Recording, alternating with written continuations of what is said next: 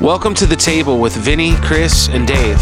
At The Table, we have authentic conversations about various topics through the lens of the kingdom and our personal experience. So pull up a chair and join us. There's room for everyone at the table. You know what I love about that word authentic? What? Is that it requires intimacy. Like, it's so difficult for people to kind of visualize this relationship dynamic, I think. David and I have been friends for 9 years now. Yeah. And Vinny, we've been relational for a few years, in each other's circle. But to get to that point where you're authentic, it really does require investment. True that. It's true. It's kind of hard. Point where you can just rip one right in front of your buddies. Yeah. The shofart of glory. Shofart. I agree with you. It is. It takes a level of vulnerability, and it takes a level. It's a kind of a brave thing to have an authentic friendship. I trust you to be myself around you. And for so many people, we were ministering on Saturday night, and with prophecy comes this necessary burden of discernment, right? To just spew everything out of your mouth without looking at that thing through the Lord's heart, is to almost give something that could potentially be damaging. It could bring up wounds, it could spark trauma. And so the best way that I've ever heard a teaching on prophecy, if you're seeing a vision from the Lord and there are two people with knives in their hands standing back to back, someone who's without discernment is going to see that bro, that guy behind you is dangerous. And somebody with discernment is going to be bro, that guy behind you, he's got your back. Yeah. It's seeing through that lens through the heart of the Lord, and feeling and experiencing that brokenness that somebody else is experiencing, and saying Lord, how are you redeeming them from this? You're not just, I see you, in this tragic situation, in this dark place, and the Lord's heart is always to bring restoration through that prophetic word. It's edification. So how, and this glimpse into your personhood, through the quote unquote reading your mail, does the Lord want to bring redemption through that situation? Right. And and as people grow in their prophetic giftings and, in that gift of discernment, which has to accompany that gifting, it's so. Just reminded me of the, when we were at your house at the fire, and you were like, we're going to play a game where we're all just going to prophesy over each other. Well, and that's part of that authenticity and that intimacy, just learning to let people practice with the Lord, and creating intentionally safe spaces. Right. That was one thing I liked about when Krista was at Bethel, because that changed. her going there helped my team learning a lot, because they did that intentionally. Yeah. They created space to fail. And then when I did Sockham, it was the same thing. It was we're going to create a space for you to not hear from the Lord so you can learn how to actually hear from the Lord. That's so good. Yeah, I think it was Chris on Saturday who had said, look, prophecy is a muscle. It's using that discernment to hear the voice of the Lord and see it again through the Lord's heart, and not respond to it in my flesh. Yeah. Yeah, because I was definitely a fleshy prophecy. Give an example for our listeners. Yeah. So, I guess you gave the one about the knives. Yeah. And that's it's a great example. I think one of the best ones I've seen is if you have a vision of someone caught in specifically a pornography struggle, or not straight up being stop watching pornography. God sees you. You should be ashamed of yourself. You know what I mean? You frame it where I think the phrase that Krista's a Bethel instructor, Papa Steve, used to say was, you call out the gold in somebody. You're challenging someone to what they already are, because we all know through our experience, repentance isn't get on my knees and fall and scream. It can be and cry and all that, but it's Todd White's definition of repentance is, what's wrong with me is that I'm right with him. Right. So the things that don't in me that don't align with him are the things that I'm repenting. Yeah. But my base state is I'm good with him. You know what I mean? And once you get saved, obviously. Yeah. But if you're dealing with someone who's a believer and you find, you get a word from the Lord that there's adultery or something like that, not saying all those painful things or damaging things, but being like, you can reframe that in such a way where you can say it without saying it, while also like calling out the redeeming qualities of that person. Right. It's like when you're asking someone to share a testimony in a public space, there's that kind of necessary disclaimer. Like, look, the emphasis is not on the sin. Like, we don't care about, how many evenings a week that you were shot up, that is what the Lord redeemed you from. And the emphasis in sharing your testimony is on the power of Jesus to bring you out of those things. On the flip side of this, I feel like the younger generation, there's like maybe it's because they're not mature in this and God's grace is just on it. But I know like some younger prophetic people that are not super mature in the Lord yet, but like really hear from him. Like I have one friend of mine that we were at a skate park and he straight read this dude's mail and just like called him out on it in the skate park, specifically about pornography. Really? And what he was watching. It was very like specific. Very specific. And he called it out and the dude was like kind of blown away. Like he didn't give his life to Jesus on the spot. Right. And I could see like room for like, okay, and actually that was a teaching moment. We, in the car afterwards, I got to speak to him into him about that. But I mean, we're not shying away from those things. Right. Sharing Jesus prophetic words. Jesus didn't either. But the emphasis again is on like who God is in light of our sin. Correct. Yeah. It is the redemptive qualities of God. And the reality is there are some key words, when I have a vision or a word of knowledge for somebody, there is a redemptive quality about it that is the emphasis. Yes. Yeah. And it's good. It's like, what's just the smallest point detail to just let the Lord know, look, this isn't coming from my personal judgment. Like the Lord saw you in that situation. And an example that I can think of is probably the first time I ever had like a very read your mail specific word. It was probably 7 years ago. And I was called out of kids ministry specifically to pray for this woman by the pastor. And the Lord, as soon as I walked up to her, hey, what's your name? We'd love to pray for you. The Lord had given me this vision and told me in the vision how old she was, and then shared with me some of the abuse that she had gone through. And so I started talking to her about, I had this vision of you where you felt like the lowest point of your life, the Lord had rejected you and he wasn't with you. And you were 12 years old. And as soon as I said you were 12 years old, she just lost it. Wow. And it was like, there's obviously no way that I could have known it. I'd never met the woman before in my life. And there was a lot more that the Lord had shown me about the pain, but it was like that nugget that was plucked out, that was a specific that the Lord had shared with me, just to let her know that he knew what her kind of pain and the masks that she was wearing at the time, like where it came from.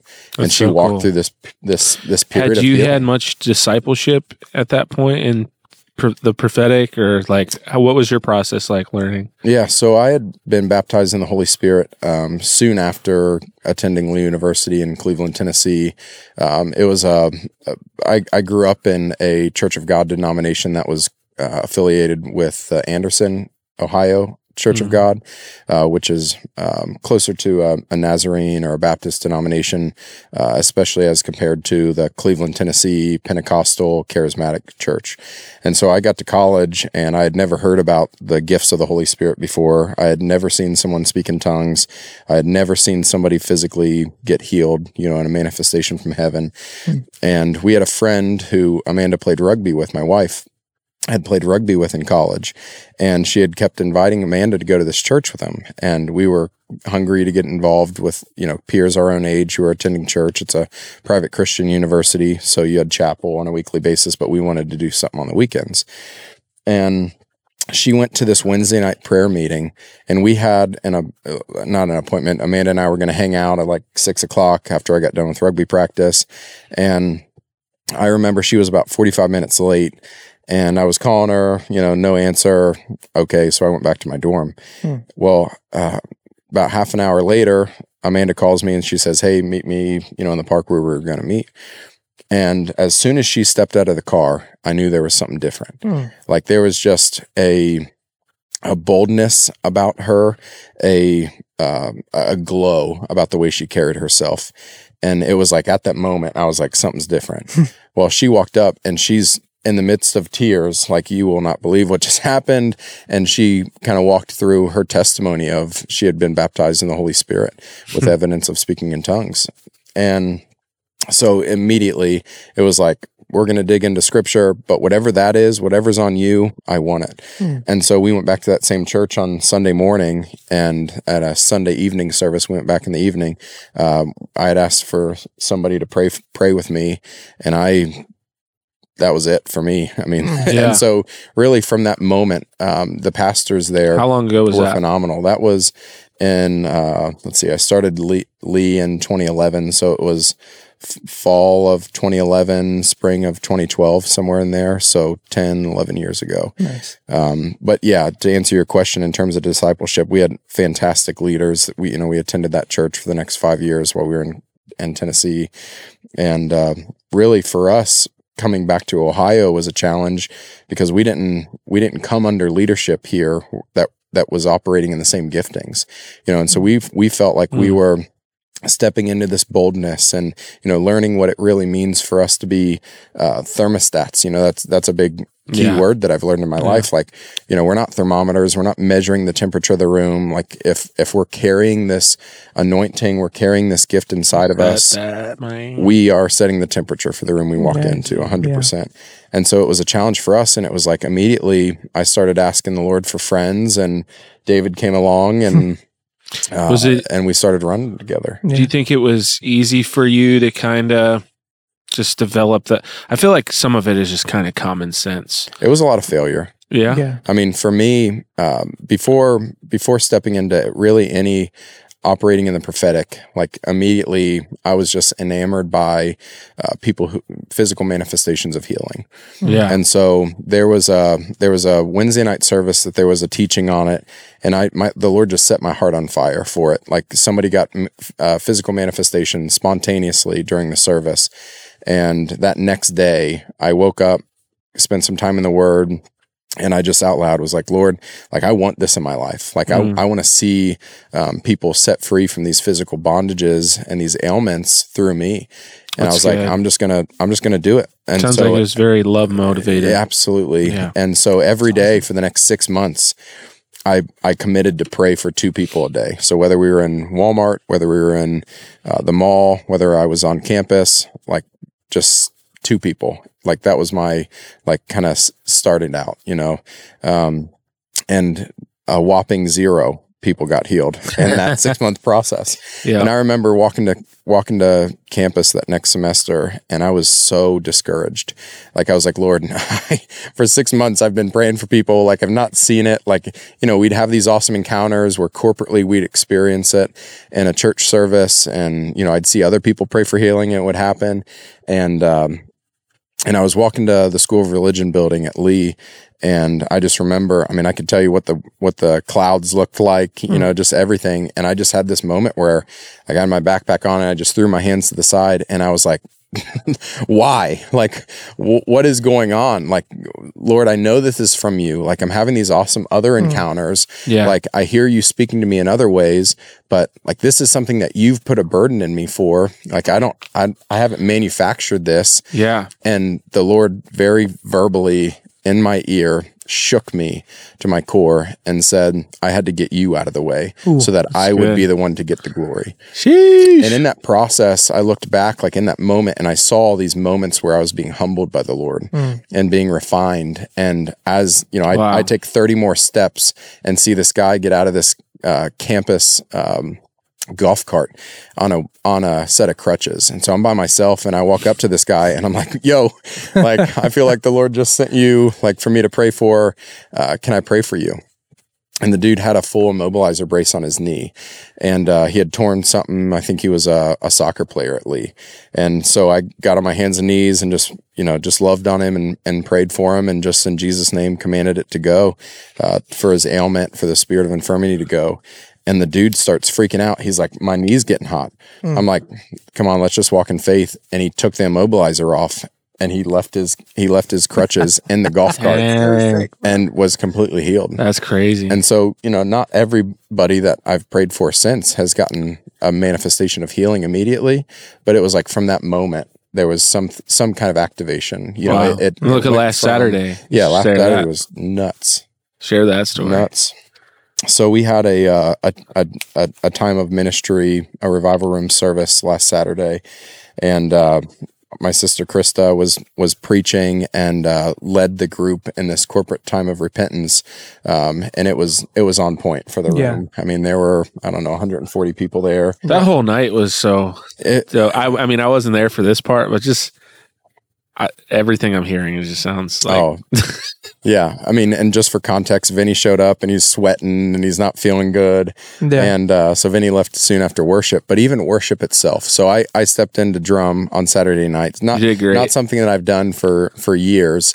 And I couldn't hear anything in my in-ears but the bass.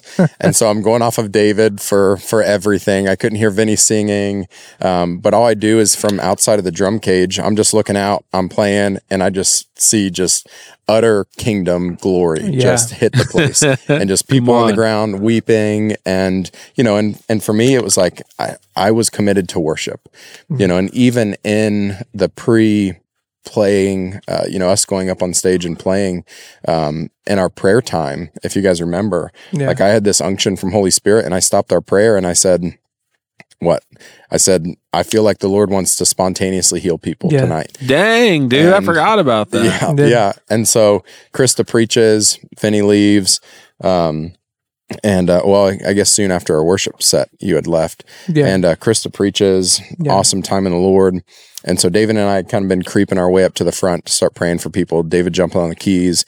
Krista's sharing from Revelations 12:11 that says that we will overcome by the blood of the Lamb and the word of our testimony. And no sooner had a testimony that followed that come off of her lips when some guy raised his hand and is like, the Lord just healed me. Like nobody laid their hands on him. He just got spontaneously healed in that atmosphere. Dang. And so Chris had kind of given me the mic and I stepped into sharing really what comes down to authority. Us as believers, we are chosen by God. We step into sonship and are given an inheritance of healing and the ministry of reconciliation. And so what that means is like, we're not timidly going before as a pauper before a king saying like, if you find it in yourself, God, would you, in your just and kindness, would you make this infirmity leave? Right. We walk boldly before the throne of grace and we talk to a Father who loves us, who desires good gifts for us and on behalf of his children, and just sharing a little bit really about authority. And I'm like, and before I came up here, the Lord had shared a word of knowledge with me about somebody who has a C4 vertebrae issue and someone with right knee pain. And this guy in the very front row, he's like, waves me down and, I still have the mic in my hand at this point. And he's like, did you just say C4 and right knee? And him and his wife are sitting there freaking out. And he's like, I have C3 and C4 vertebrae fused together with metal and severe right leg pain. And the Lord immediately shared with me that he was a grandfather and that it was prohibiting him from spending time the way he wanted to with his grandkids. So we prayed for him. And for the first time in like 12 years, this guy turns his head over his right shoulder, over his left shoulder, brings his right knee up over and kind of sits. Yeah, you guys should pray for me crossed. Right now. Yeah. Okay. My throat. Yeah. Be healed in Jesus' name. Yeah, we just command restoration 100% on earth as it is in heaven. You're like feeling something in your tongue right now. Yeah. Yeah. 100% on earth as it is in heaven. Lean into that thing. Yeah. Spirit of infirmity, we curse you and command you to go in Jesus' name. My throat gets healed right now. I'm about to be so hype. You've got some like upper back stuff going on too. Some like shoulder tension. We just command that to go right now in Jesus' name. Yeah, 100% on earth as it is in heaven. We're just gonna let Vinny soak in that for a second.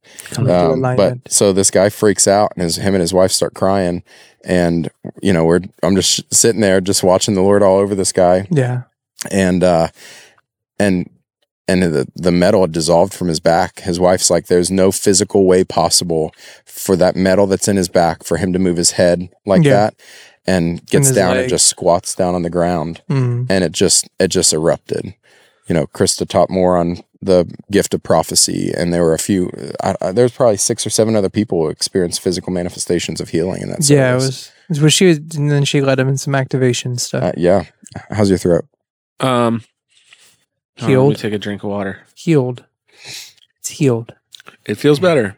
It's not 100%. Okay, it's gonna get there. And that's one of those things. But my faith, as you're telling this story, dude, my faith began to rise, bro.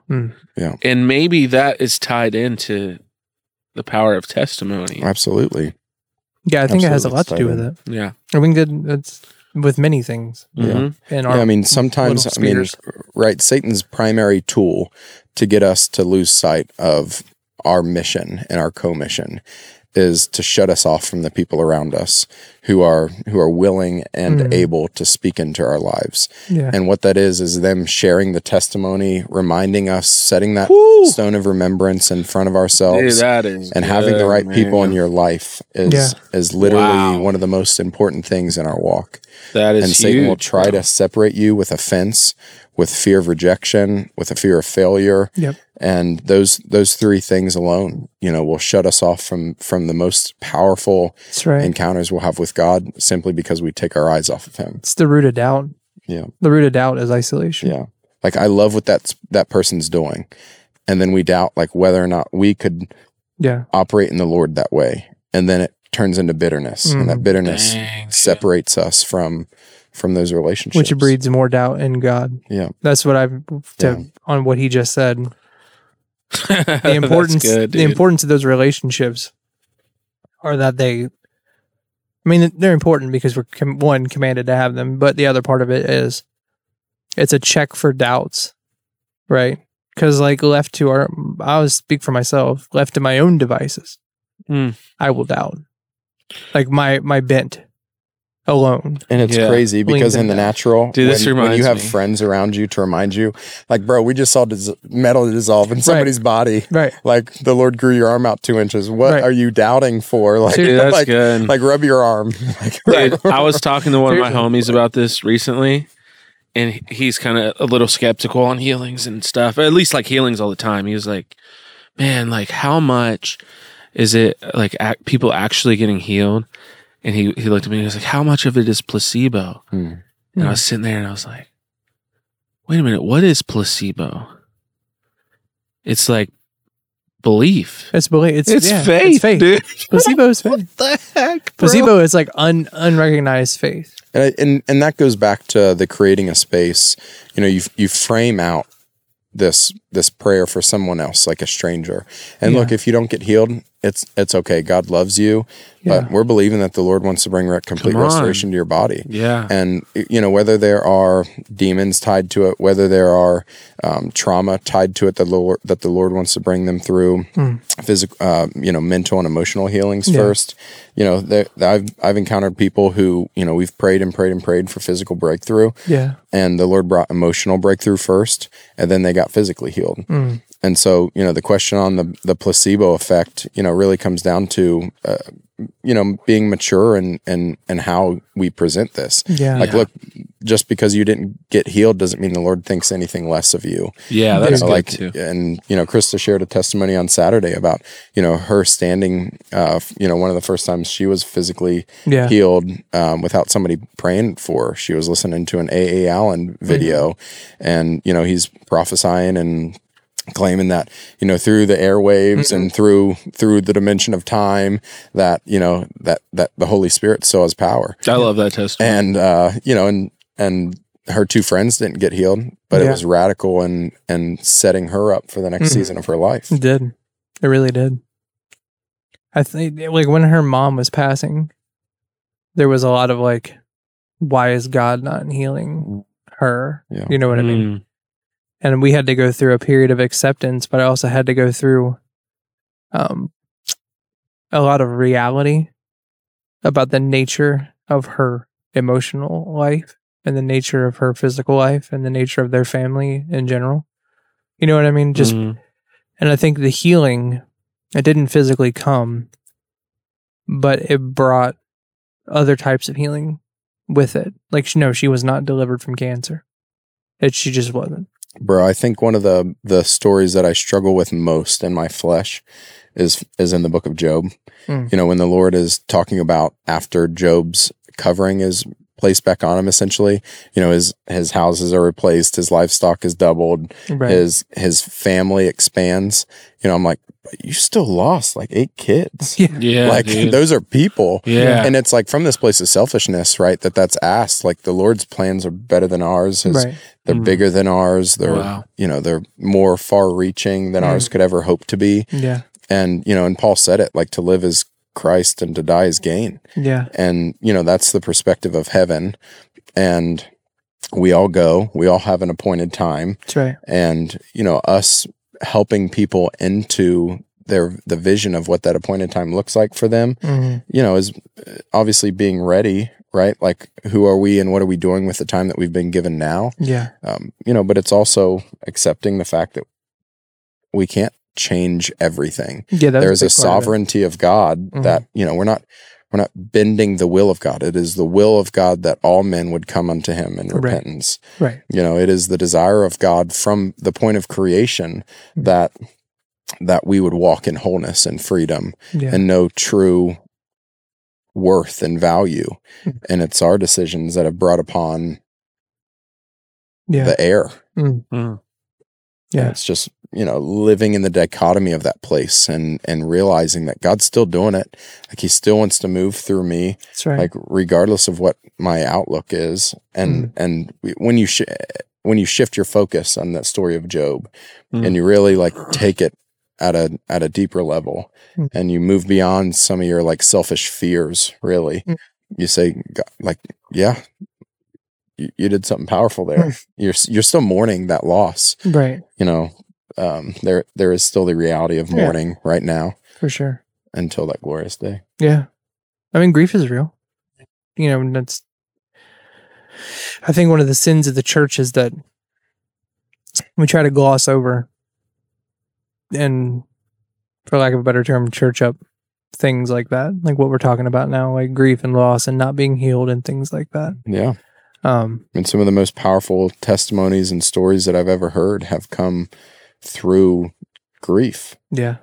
Who the Lord shaped you into as you pressed into him in the midst of grief. And some of the most horrible stories I've heard are examples of people who've run away. I mean, all of us sitting in this room know people who, in the face of grief, ran the opposite direction, looked for comfort in the world and got consumed. Yeah. Well, it's because they were fed the wrong theology. A lot of those people. I mean, the people that I know personally, it was because they were fed a theology that didn't allow for grief or suffering, and it put the lack of the miracle on the person. Yeah, I mean, when you're 12, 14, 15 years old, and God is this genie, and then you come to realize that, man, he's so much bigger than that. He's so much deeper than that, and he desires to connect with me emotionally, like whether it's for good or for bad, or in the middle of my stress or in the middle of my anxiety. Like how am I walking with the Lord? It's true. It's very true. Yeah, and those are the people that's what I've seen, because it's just not a bad view, but a wrong view of the situation and of God and his character. And it's our flesh. Right. Yeah. Flesh and you don't just see that in just kids. I mean, no, you see it in adults. That's what I mean. That's probably the main reason people don't follow God. Yeah. Just the bad view. Yeah. Yeah. If a good God was all powerful, why is there evil in the world? Right. Yeah. And that's a big question to answer. And it's like so many people struggle with that. Vinny's looking at us like, don't get into that. We don't have time for this podcast. That's a different subject. That's a separate for a different time. Dave and Chris Theology podcast. I know. Yeah, I'm not going to dig deep into that. That was like how David and I originally connected. Was talking about theology. Yeah, I mean, just going through the Reformers. I love that. Just kind of spitfiring back and forth on Spurgeon and Lewis and I mean, just it was. That's cool. Grew in some intimacy as friends. I love that about you guys. Yeah. What, the theological mind? Yeah. Yeah, I learned a lot from you guys. Somebody's got to be the adult in the room. in our meetings sometimes. And somebody's got to be childlike. Exactly. Exactly. I love it. It's a cool balance. Mm-hmm. I think it's a cool balance. And I think it's probably what makes our group of friends so attractive, but also so unique, is that everybody's typically in their little bubbles. Yeah. You know what I mean? Like certain personality types. And I think as we grow in relationship together, the Lord takes out those wounds. Mm-hmm. One of the words that there was one of our friends who came up to me on Saturday night, and she was like, "Chris, just read my mail." I was like, I don't know if that's how it works, but I'll ask the Lord, to share His heart with you. And 5 minutes later, the Lord had brought a lot of restoration to things, and even if they were just affirmations of things that she was doubting, just to know that their community around her, to speak life into her, if that was all it was, but it wasn't. There was very specific things again that I would have never known, just mail that dropped into my lap to share the Lord's heart with her. And for those of you listening, when you're reading somebody's mail, it's a word of knowledge, something that the Lord shares with you, as a bit of privileged information that we otherwise couldn't physically know ourselves. And I think a big point of what we've been talking about is asking the Lord what His heart is for that person when you get those words. Yeah. And I can think of a time where I was, I think I've shared this on the podcast before, but it was like really early when I started walking in words of knowledge and stuff. And I was getting them so accurately, but I had no idea what to do with them. Like there was a day where I went through Aldi, which is a grocery store here, and I was just praying for people left and right. And I was with my homie Aaron, and there's this guy. I was like, dude, I don't know why I'm getting all these words of knowledge right. And there's this dude like probably 30 yards away walking toward us. And I was like, hey. And the dude looked up at me, and I was like, looked at Aaron. I was like, watch. I was like, are you a baseball coach? And the dude was like, yeah. And he shrugged his shoulders, and I had no idea what to do after that. Yeah. Like, I was hilarious. Like, cool. Yeah, cool. Baseball. Yeah. That's all. I'm here all week. Yeah. So, being discipled in that and learning to be able to ask the Lord what His heart is for people and call out the gold and people. And yeah, it's really important. Yeah. Because the prophetic gift in the wrong hands, the gifts come without repentance. And I see it one of two ways play out. Because I'll say something that's unpopular with a lot of the Pentecostals, but familiar spirits can read your mail too. So you can operate in a false prophetic. It's a very real thing. There's soothsayers, there's oracles, there's fortune tellers. It does exist, and people do get accurate words of knowledge.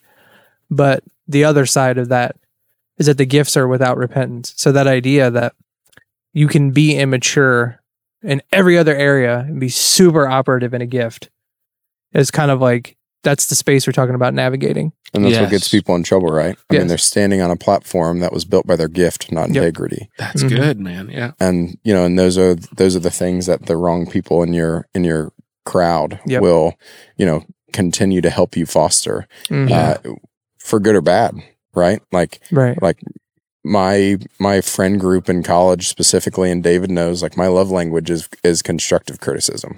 Like, if you love me, you'll criticize me. Not to be mean, but, it's like you care about me enough to know that my priorities are for me to walk out a life of integrity. And if there are things that I'm not doing that I've shared with you that that don't align with my values, like, call those things out. Yeah. That's good. Tell me I'm whack, bro. Right. That's whack, bud. No, I love that, dude. That That's idea is... We'll get closer as you start calling me on my so rare. That quality is super rare in people. Now I know. Because most people are just like, I don't want to hear it. Most people don't want to hear it. They just want to hear like, everything's awesome, bro. Everything you're doing is amazing. It's wonderful. Everything's awesome. And you're cool, and everybody's cool, and everybody's happy with you. But it's hard for me to call out stuff in people because I see so much good stuff in people, man. That's like, I love that about you. Just very sincerely. Yeah, I love how you see people. You know, the guys that you bring up here, you know, just who you befriend, you know, in just very genuine ways, you know, and you can tell that the other people who are in your life feel like David and I feel, which is like, man, that dude gave me a chance. You know, he listens when I talk, like he cares about my heart, and he cares legitimately about what's best for me as a person. Like you can see that and hear that in your heart when you talk to people. And I love watching you minister, you know, too, because it comes across like I'm not here for me, you know, when you're up there on the keys and you're worshiping, it's like, I'm not here to just tickle your ears. Like I want the Lord to do something deep in you. Yeah. And that's the difference. David and I talked about it on Saturday night. The difference between like what songs about the Lord are and what genuine worship is. You know, it's us being undignified before the Lord and expressing ourselves in whatever way. Yeah. And that can happen in a Baptist church, a Catholic church, a Pentecostal church, and the same amount of freedom. And it doesn't have to look, I don't know what our full scope of our audience is, and this might get some people all riled up, but it doesn't have to look the same way in every church. They'll be. Yeah. I don't care if they hear it or not. Probably need to hear it. Bless you if you heard that. Accept it. It's needed, man. I mean, love you, Vinny. Love you too, bro. Yeah, what you carry and what you foster is so necessary and unique. Dude, it's so necessary. Like, it is a sorely needed area in the body. Very much. Like this idea of like unrestrained, unfiltered worship that is just worshiping of the Lord. It's not about a performance. It's not about a show. It's not about, you know, making every congregant happy because they can read the lyrics on the screen and sing them back. It's like you lead people into this genuine encounter for good, bad, or indifferent into the Lord. And most of the times uncomfortable. Yes. Yeah. You know, like the first time I ever sat under your worship and was led into the throne room by you, you know, ministering on a keyboard and with song, it was like, this is kind of weird. Like this, and it was just like my flesh being like, man, that'll take you places. Yeah, dude. Dude. And it was awesome. But the reverse of this for me, if we've got time. Yeah. The reverse of this for me. If you guys want to keep talking about me, bro. we'll get back to it. But the reverse of it for me was I had a friend in college, and it was he was a roommate of mine, actually played rugby together. And I was in the middle of my first 21-day water fast.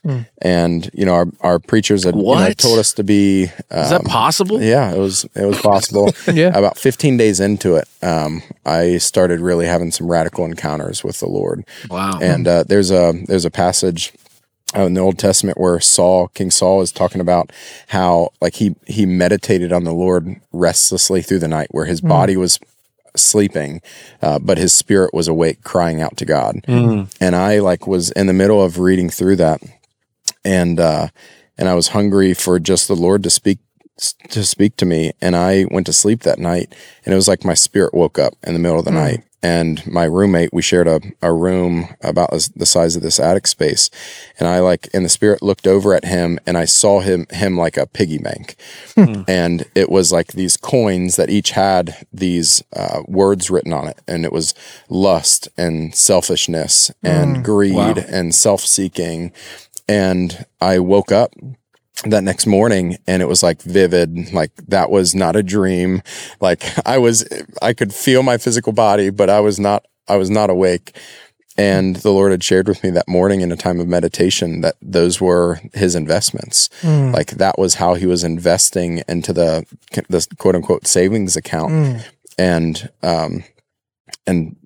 he was a worship leader, you know, coming out of youth. And as soon as he got to college, he was so desiring the affection and praise of people that he changed the way that he deposited into himself and the way he was investing in himself. Wow. And I'd prayed over him, and he just went off the deep end. He was within a year a pronounced atheist, and you know, ended up getting a divorce, and you know, just this journey that you could just see him going down. And you know, and prayerfully tried to step in and, you know, speaking to him, you know, at kind of that height of it, like where the Lord had shared some warning, you know, through me with him. Right. And it was like, that's cool. All right. Yeah. Yeah, man. You know, and it's that deconstruction. and it was like it's a deep one for me because I'm like, man, as a minister, like there are going to be people and have been, you know, maybe for all of us where like our ministry isn't quote unquote successful. Yeah. Like it doesn't end with somebody in a puddle, you know, at their own feet, like before the Lord, like where they are like seeds that spring up quickly and Satan snatches them away, or where the vine, you know, the vine tries to grow up and choke out the good seed from the Lord, you know, the weeds do. And Matthew 13. So. Yeah. So thank you for being a good investment for so many people, Vinny. Yeah, bro. Thanks, good guys. deposit wisdom and encouragement. Really, I'm encouraged from you guys saying that over me. So thank you. Of course. Yeah. We love you. Love you guys too. I'm going to tell you, I'm going to say the love truth. I'm not going to, you know. That's not speaking that gold into me, dude. That's right. Own it out. Yeah. Own it out. Dang. You haven't found it yet. Dig a little deeper. Practicing what y'all preach, man. Dig a little deeper. Practicing what we preach. And this is not to say for everybody listening, this is not to say that we get it right all the time. No. Gosh, God, no. I own a construction company and there are days where I fired 2 guys today and 20 minutes later I had a deeper conversation with them and hired them back. And it's like, look, it cost me physical money to have you not show up to work. Yeah. Like, you know, you've been, you know, this guy who I love his heart and you can see that the Lord just wants to get all over him. And I'm trying to make these investments in him. And I'm like, you've been working for me for 6 weeks and you've missed 5 days. Like you've been late 12 of them. Yeah. Like, and I'm like, I love you, but I got to draw a line somewhere. Yeah. And, you know, but by the end of that conversation, I had prayed with him and had, you know, a redemptive, you know, conversation with him, and he's going to show up at work by God, come hell or high water at 7:30 if I've got to go pick him up myself tomorrow. But there are times where it's like the stress of the day kind of just builds and, you know, just the physical stuff we've got to deal with and living out life as it's for people who are in full-time ministry. I'm a full-time minister, but my job title is not full-time minister. Yeah, same. And that is a calling for me, and what I do and what I'm passionate about outside of talking about Jesus with some of my best friends is construction. Yeah. Jesus was a carpenter, bro. Amen. Yeah, amen. Dude. Amen to that. Paul was a tent maker, bro. Right. I feel it. I mean, yeah, they're not perfect. None of us are perfect. I mean, like there'll be times where like literally I got in a fight with my teenage son this morning, and it was a bad fight. Like, I yelled at my kids today too. Smart aleck little mouth on him, and I lost it. You know why I didn't yell at my kids? Because I haven't seen them. Right. Let's be real. Right. I was up and out of the house. Yeah. Had stuff to do. Out of the house at 6:30, and you know, it's just my life. I got the privilege of being able to take him to school in the mornings. Yeah. Which is a privilege, but this morning it just something happened. I mean, for me, like there'll be times where the Lord lays somebody on my heart and I'm in the middle of one of those bad days. And yesterday was one of those days where I was like on my way into a building office to get a permit and I was just grumpy. And this guy walks out with this full neck brace. And I was like, the Lord would do it, but I'm a jerk. I'm sorry. I've been there so many times, bro. And it's, you know, and I missed it and I felt bad. And then I went to Menards, you know, a local, I guess they're not just local, but a big box retailer for hardware stuff. And got to pray with a girl in the cabinet section, you know, and just like, you know, I wasn't, and Satan would have tried to shame me from that experience earlier that morning. And it was Lord, my heart wasn't in the right place. Yeah. Would you give me another opportunity to share about your kingdom? It's good. It is good. That's good. And he gives us lots of opportunities. And a lot of people out there. With our kids too. Yeah. I can't tell you how I've apologized to my kids more than probably anybody. Same. In my life. Yeah, I apologize to my son more than anybody. I apologize to anybody else in existence. I mean, and whether you know it or not, that is setting the culture of your home. Mm-hmm. That is setting the temperature of their lives. Yeah. Like I saw my daddy do it. Yeah. I have no problem walking in humility. That's my prayer for him. Is that all the years of me being willing to humble myself and come to him and ask him to forgive me when I failed as a father. I mean, how many people's testimony do you know that starts with, like, I never wanted to be this way, you know, the way I perceived it from my parents or the way I perceived it. And the reality is the difference between a repentant and an unrepentant father or mother is, you know, they're not seeing it as like, this is the true version of my dad, who he was, who he couldn't escape being. Yeah. It is this is the growth that my dad has experienced. Yeah. You know, this is the growth that my parents have experienced. That's and really just good. Being able to live that testimony before the Lord. Yeah. That testimony before your kids. It's powerful. It's awesome. It's powerful. It's good stuff. It is good stuff. You guys said it at the same time. That's hilarious. Yeah. Give me a soda. Gosh. And they're just so dang funny. Like my wife, kids. So my wife homeschools our kids. We've got 4 kids. Ezekiel is 9, going to be 10 this year. Oliver, who's 6, about to turn 7 here in a couple weeks. Charlie, who's 3, and Raylan, who's 1. And my wife homeschools them. And so throughout the days, they're in this lesson plan on the human body right now. And so they're talking about the different systems of the body, you know, the nervous system and the all of the different systems. Right. And so my wife texted me the other day, I'm at work, and I just start busting out laughing in the middle of the truck. And one of the guys was like, "What's so funny?" And I show him the text, and Amanda had sent me a text, and she said, "The boys just ask if babies come out of my butthole." I'm like, yeah, good luck getting your way out of that one. You know, right. we have age appropriate sex conversations with our kids, and you know, and you know, we grew up hearing that like 8 is too late. And so, you know, I started with my boys at about 6 years old.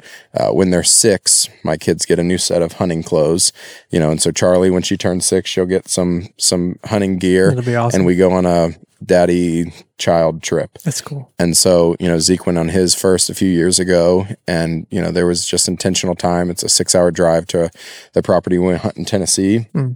And, you know, we spend it talking about man things. And, you know, and it'll look different with my daughters. Yes, it will. And, you know, but I don't believe that is my wife's responsibility solely, just as the man conversation and holding my kids accountable to the kind of men that they're becoming. It's not just my job. Right. It is very important that I fulfill my aspect and role as a father and as a man. We have to give them the lens to see that through before the world has its opportunity to. Yeah. And you see it younger and younger now, where the world is influencing generations and giving them a lens to see sex the way the world sees it. And so it's crazy, but and you address them, and you know, it's not a big deal in conversation. It's not something we whisper about.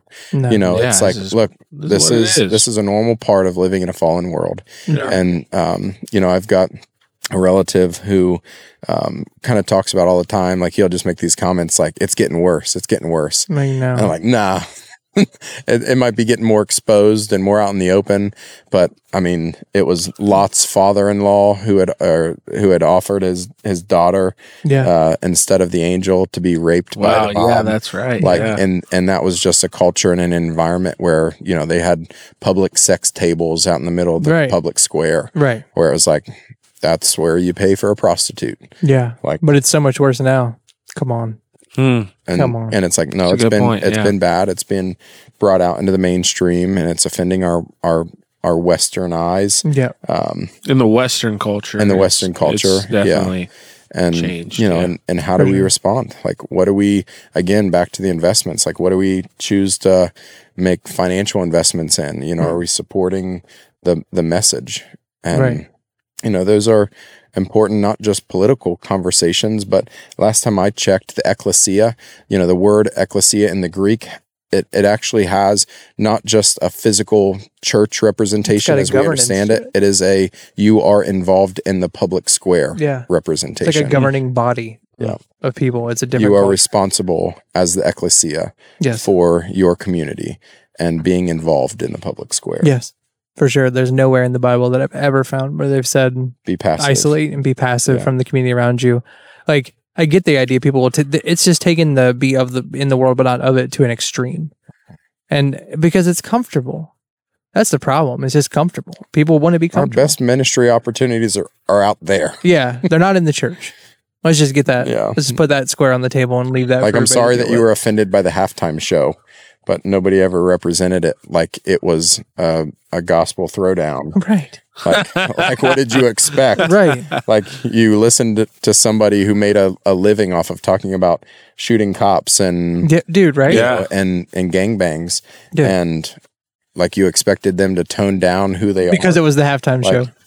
There might be Christians. Just because you toned down yourself as we're not going down there around the world. Dude. But you're saying it right. Look, be on fire. Right. Yeah, you're saying it right. I mean, that's the whole point of what we do here. It's the whole point of the table. This ain't a gas furnace. We're not adjusting the temperature of our life with the Lord.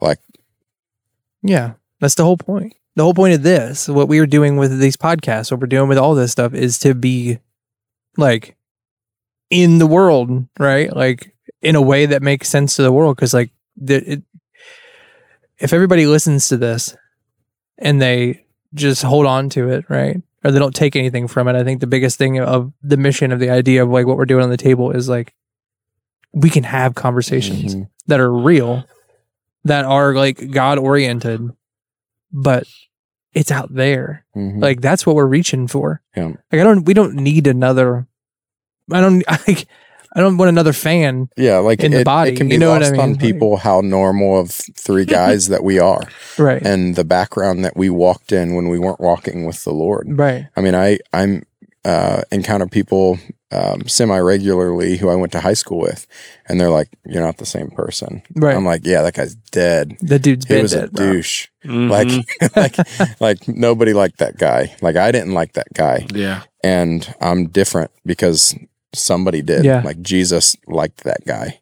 Like, but he's dead now. And it's, you got to deal with the fact that like people think that you like, is it that weird like when community you talk about nostalgia miracles specifically, like when you start talking about those things, you lose some Christians, but you definitely have this connotation around non-believers. Yeah, that like you're way off the deep end. Yeah, well, that guy's he's a crazy Christian. He's a snake handler. Yeah.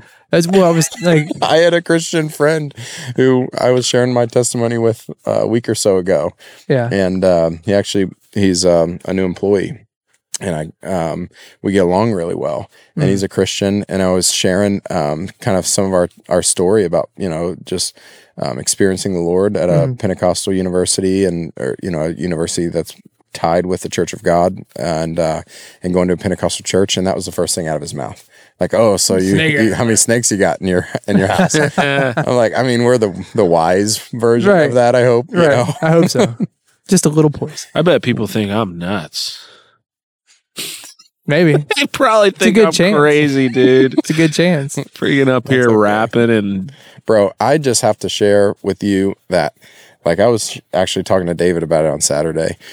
Like, you shared a video of that guy out at Oxford last Thursday, and it is an incredible gift. Like, we have to get that in front of more people. Like, rap, the rap, the freestyling, and I think we need to kind of set a, maybe not every week kind of a thing, but we're just putting Vinny out there to, I mean, that gift. Well, the Lord showed me that it was actually going to be 2x2, and he showed me a format for it when we go to the streets, that it's actually evangelism based, and it's not just going to be me on the mic. It's going to be all of us getting up there, but 2 people on the mic, and teams of 2 going out, women and men going out to evangelize. And I want to eventually start doing that. I love that. Very cool. That's very cool. Mm-hmm. Yeah. Because I love Midnight Oil. I love doing it up here, but if we're not reaching the lost, it's like we're just having a little party up here. A little rapping. It's Holy okay Ghost to come party. back and be refreshed. Yeah. It can be good. Yeah. It's good, but it's just like. But if it's a burden and your heart is burning for being out there, I mean, It just reminds me, like, at one point, I had this like idea in my head where I was like, man, I want to get my most anointed friends who love Jesus together into one room where we can just create a podcast called The Table. Yeah.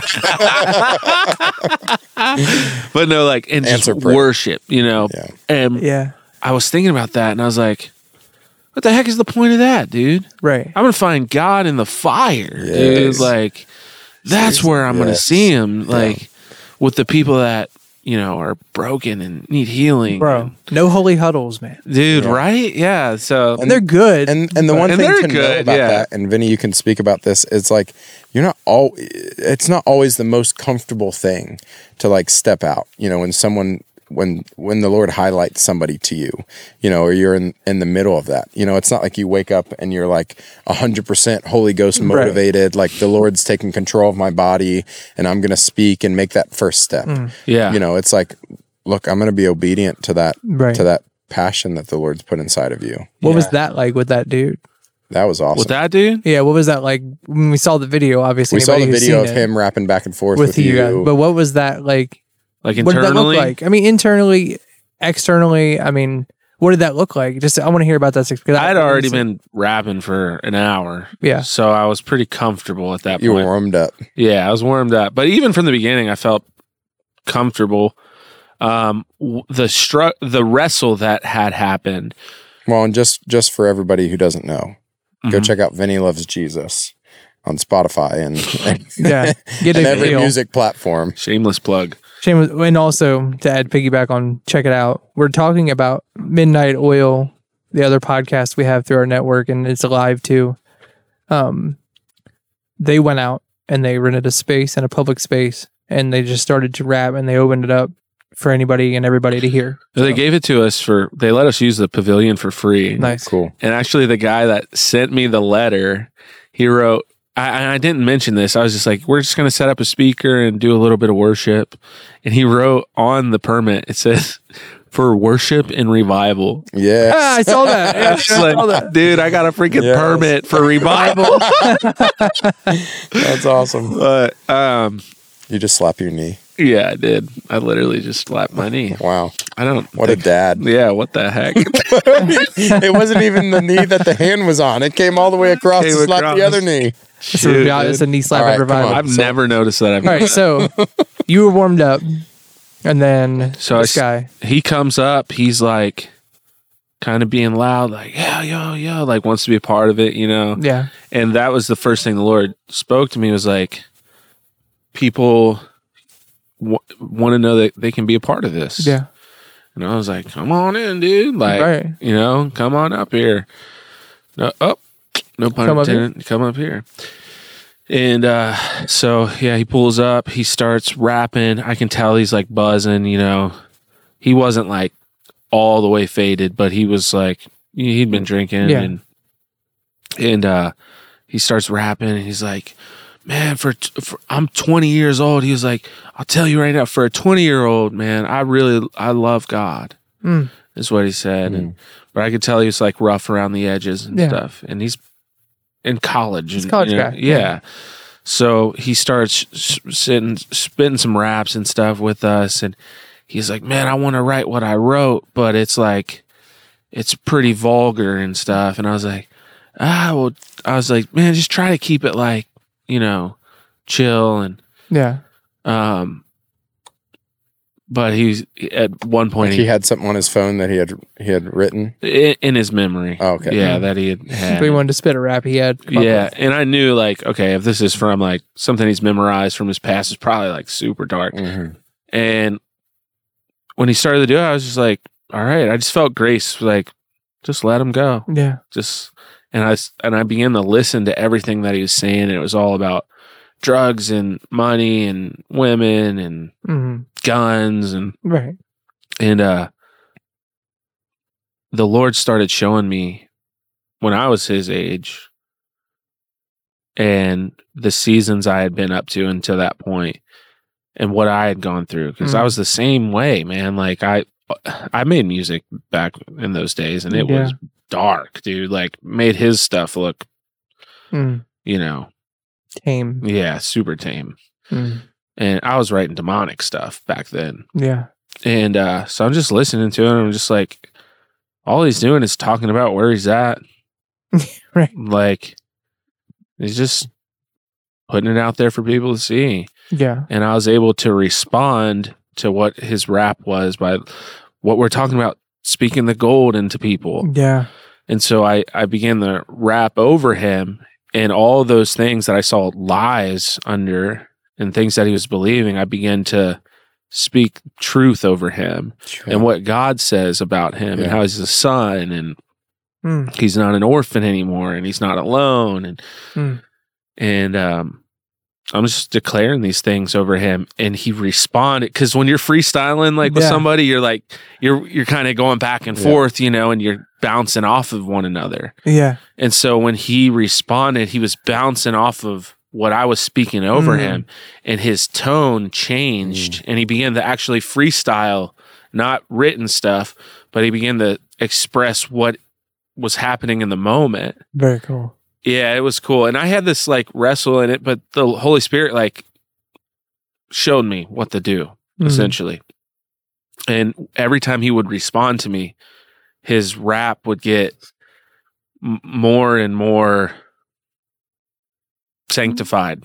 That's so awesome. Dude, it was sick. And by the end, if you saw the video at the end, he's like, at the end of his rap, he's like, and I'm a holy son, praising like the only one or something like that. I can't remember exactly. I was like, what the heck? And none of that would have happened. You wouldn't have gotten to that gold if you would have been offended by his son. If you had been offended, taking the mic, like, bro, you can't say that word. Yeah. You know, like, we can't talk like that. Like, I mean, you brought that out. It has to be, man. I don't know if you saw what Robin Bullock posted recently. He gave a prophetic word about it being the church out in the streets.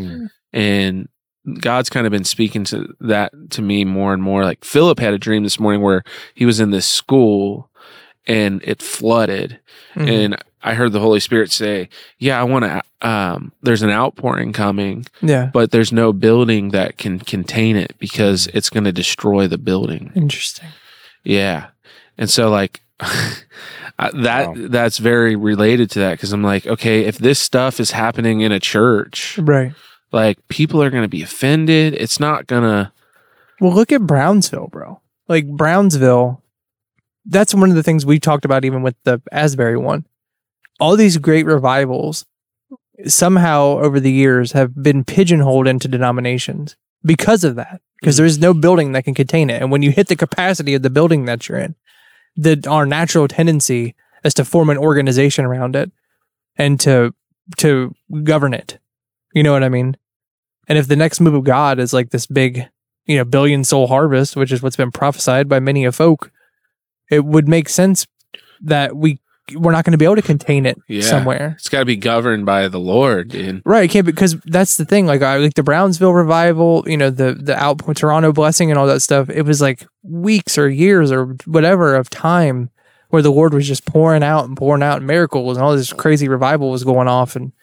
But if you do watch the history of it, the natural progression of that was to God has moved, so let's either tamp it down or let's, if we're going to reproduce this, if we're going to have this happen all the time, we got to put it somewhere. So we're going to put it in this building, and then we're going to meet at this time. And the next thing you know, this guy feels like he's a pastor, so we're going to let him take this part of the group. And, next thing you know, you've just taken this big thing and moved it back into the same cycle. Well, gone are the days where the most attractive thing that we as Christians feel like we have to offer is a cool building. Dude, right? Amen to that. Yeah. Like, my church has a gym. Like, come on. How much more do we need? Right. Right? Like, how far away do we have to get from God to stop updating our buildings? Like, dude, I am not attracted to a church that's like, we've got soft drinks. in our lobby. And we're in the middle of like figuring this stuff out for ourselves, right? I mean, our conversation an hour and a half ago was about like finding a space that, you know, we feel like we can, you know, produce in and serve the community in and, you know, do these things that, you know, we want to be able to warm in the winter and we need to be able to do in that, the summer. And so there is a physical aspect to it, but it is not like the evangelism tool that is going to bring in 1 billion souls. Right. You are. Yeah. Come on, dude. I am. We are. Yes. We're the tool. We're the tool. Yeah. It's not the building. No matter how cool we make it, no matter how much we, you know, the best coffee, most comfortable seats, best worship. That's not. I love coffee. I love comfy they're great chairs. Things. They're great things. But that's not what's going to bring it in. But I love people getting set free and metal dissolving out of people's bodies, and repentance. And especially when there's like a place that we find as believers who are maturing in our walk, where there's like, Lord, I never saw that junk in me. Thank you for like continuing to expose that thing that is at the root of my ongoing struggle with sin. Yeah. Like, thank you, Lord, for helping me through that. Like the moment we think that we're sanctified is, you know, the moment where the Lord like brings a revelation and we feel this gap again. And it's not to shame us, right? But it's the Lord to say, look, I've got many facets of myself. You know, there's a crowd of them up in heaven right now. Yeah. Elders who are casting their throne continually before the Lord. Yeah. And saying, I'm not worthy to be crowned anything. Like it's yours. The authority in heaven and earth is yours. That's good. Yeah, I want to see more of that. I want to see more of what he's talking about and what you guys did. Yeah. Because that's awesome. And it's so powerful. It's unique. Mm-hmm. It really is. You know, it's a new wiling out new thing for Jesus. Yes, dude, that's funny. That's the original vision. You know, that's like one of my favorite things to watch. Like I love watching Wild Dude, come on. That's what he first told me and showed me about Midnight Oil. Like after our first episode, I was getting that. I was like, man, we're gonna have like games and stuff, and like. I mean, we just did it at the fire last week. Oh, like it starts right there. Dude, Philip and I were playing a game. We were doing impressions of everybody in our ministry. Was this in a podcast? Because we need to. Is it recorded? This one. It wasn't recorded. No, I wish it was. Thanks so much for joining us. Please remember to share this show with your community and encourage everyone to come and listen in on the conversation. Should I take this out? Follow us on social media and give us a like and review. Well, I guess it's time to wrap up then. Podcast and other media. Until next time, be blessed. Then he said, be a blessing. And remember, there's always an open seat for you at the table. Well, you guess we could leave it in the podcast. Why not? We're not actually over, are we? Are we over? No. I was just joking. Okay. I'm just going to leave that interruption by itself. Our outro played. Just for the sake of playing. What did you put it at, an hour? Yeah, at an hour. Satan is the liar. Gotcha. Well, should we wrap it up? I don't even know. I feel like this was so good, man. We need to hear some of these impressions. Oh. Who was your favorite that you did? I did Cameron. Just go through the list. Oh, okay. I want to hear Cameron. I did Cameron. I did Dustin. Dustin, yes. Yeah, who else did we do? Who did Philip do? Oh, I did Philip. Who did Philip do? He did. Oh, I did you too. Oh God, what do I sound like? Let's hear you pushing at me. It's like, yeah. It's like, oh yeah, that's good. That's good. He is a hummer. I am a hummer. I have a good Philip impression. Who else? Oh, I did Audrey. I killed. Yeah, he knew instantly. Did he really? Yeah. Oh man, we did a lot. I can't. We did you too. We did like everybody, bro. Who did me? You or Philip? I think I did. What did you say? He didn't get it at first. I was like, come on. Huh? What'd you do for him? Oh, I just like started talking about theology. Well. Nice. This is Vinny. Like, I'm gonna bore you, Philip. Right. I'm gonna make you fall asleep while I'm talking. Right? He could have just been. Oh man! Don't be like that, bro. Worst podcast host ever. I know. Who? Me. Why? Just. Oh, that's a lie, bro. No. You're not bored. Yeah, Nobody. right, He's the sleepy guy. Who did Yeah. Krista? Surprisingly, did we do Krista? Because Krista is my favorite one to impress. Let's hear it. Oh, come Her on. impersonation No, is like, do it. Oh, Come she on. does. So there's a few things she does. There's the yeah that one, and then there's the that one. She does this this like kind of thing she does. Yeah. But then when you're talking and she's agreeing with it, it's the yeah. It's the yeah. And I'm like yeah. That's wonderful. That's funny. I actually did do Krista, and I just said something that I thought that she would say. I was like, it is 4:44 and 4 is a door and I'm tore up from the floor up. That is so my wife. Everything's got that meaning with her. That's so hilarious about it. Now my Philip one has always been the oh! Is that what he does? Show! I did him too. I was like, what was I saying about him? It's like, oh, there's angels. They're ministering right now in the back of the room. Hey, shout! That's hilarious. That's so good. The point is, the Lord loves a good laugh. He does. Yeah, he does. Like, I think it's why we fart. it is fun. That's why we fart? Is that what you said? Yes. Dude, come on. I swear, bro. I really do believe that. I believe the reason why we think farts are so funny is because God has a sense of humor and he thinks farts are funny too. Mm-hmm. I mean, why else? Yeah. Mm-hmm. Why else? There are two D words that are the epitome of my children's, like the center point of most laughs in my house these days. And it's D's nuts. Well, like D's not nuts. 2 D words. D's nuts.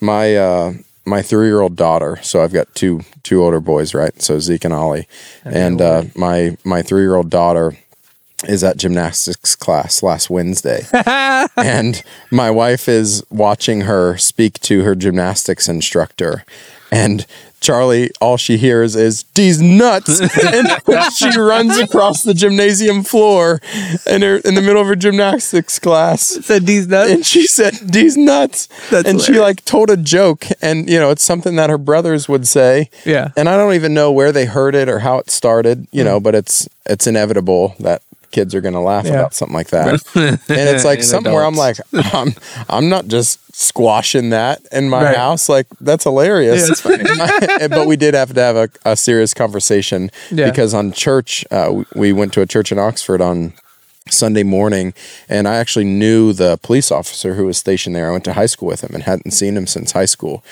And I walk in, Amanda was getting ministered to, a friend of hers was praying with her in the front of the sanctuary, and I walk out with all the kids, and so it's Zeke and Ollie. They're doing some bottle flips on the tall table, and I walk up as my kids are telling D's nuts jokes to this police officer. And so, on the way home, we had this conversation like, guys, it's hilarious. Like, I'm not going to sugarcoat it. Like, it's funny, but like, we have to kind of know our audience, like, to be appropriate. And, I don't know. And that's the immaturity in me that I don't want it to stop because it's freaking hilarious. It is fun. Dude, I got a 13-year-old son. It's like off the chain in my house, especially when it's like, dude, we watch these cartoons sometimes, and there's this one, or I used to watch the cartoon sometimes, is Rick and Morty, but there's a Rick and Morty joke about these aliens want to take one of the main characters' wieners and use it as an alien heart because it's like the perfect shape. And so, dude, there's this whole scene where this old man alien is telling the other aliens like he's not going to give it up, and he explains to him, he's like, I've been on the planet. For them, he's like, the society is built around their penises. It's funny to say they have big It's funny to say they are small. Like, he's like, I've been at parties with humans and I've never seen it fail to get a laugh. Vinny's gonna stop the podcast, bro. About 6 minutes ago in the podcast, dude. This is I'm keeping this. So like one of the little hidden jokes in our house is my son will be like, "It's funny to say they're big. It's funny to say this." Like, he'll say that one. Oh, Air's so funny too. It is the other one is like he'll run around and like he's caught on recently the old Street Fighter. When you beat someone at a perfect, it's like perfect, like that. Yeah. People will Is that where you got that dude, from? Yes. People will fall over or something will happen. He'll be like, perfect. Like the other day, Krista was carrying something into the house from Costco and she dropped the box and he was like, perfect. Like, she was so mad. That is awesome. She was like, what did you just say? He was like, and he like ran out of the room. It was so good. Oh man. Yeah, that's good. Kids are awesome. Kids are awesome. And laughter is awesome. Well, speaking of kids, I gotta get down to my kids. Truth. Yeah. Truth. Love you guys. Love you guys too. All right, you want to cue that outro? Again. Yeah, we should pray. Yeah. David, you want to pray us out, bro? Sure.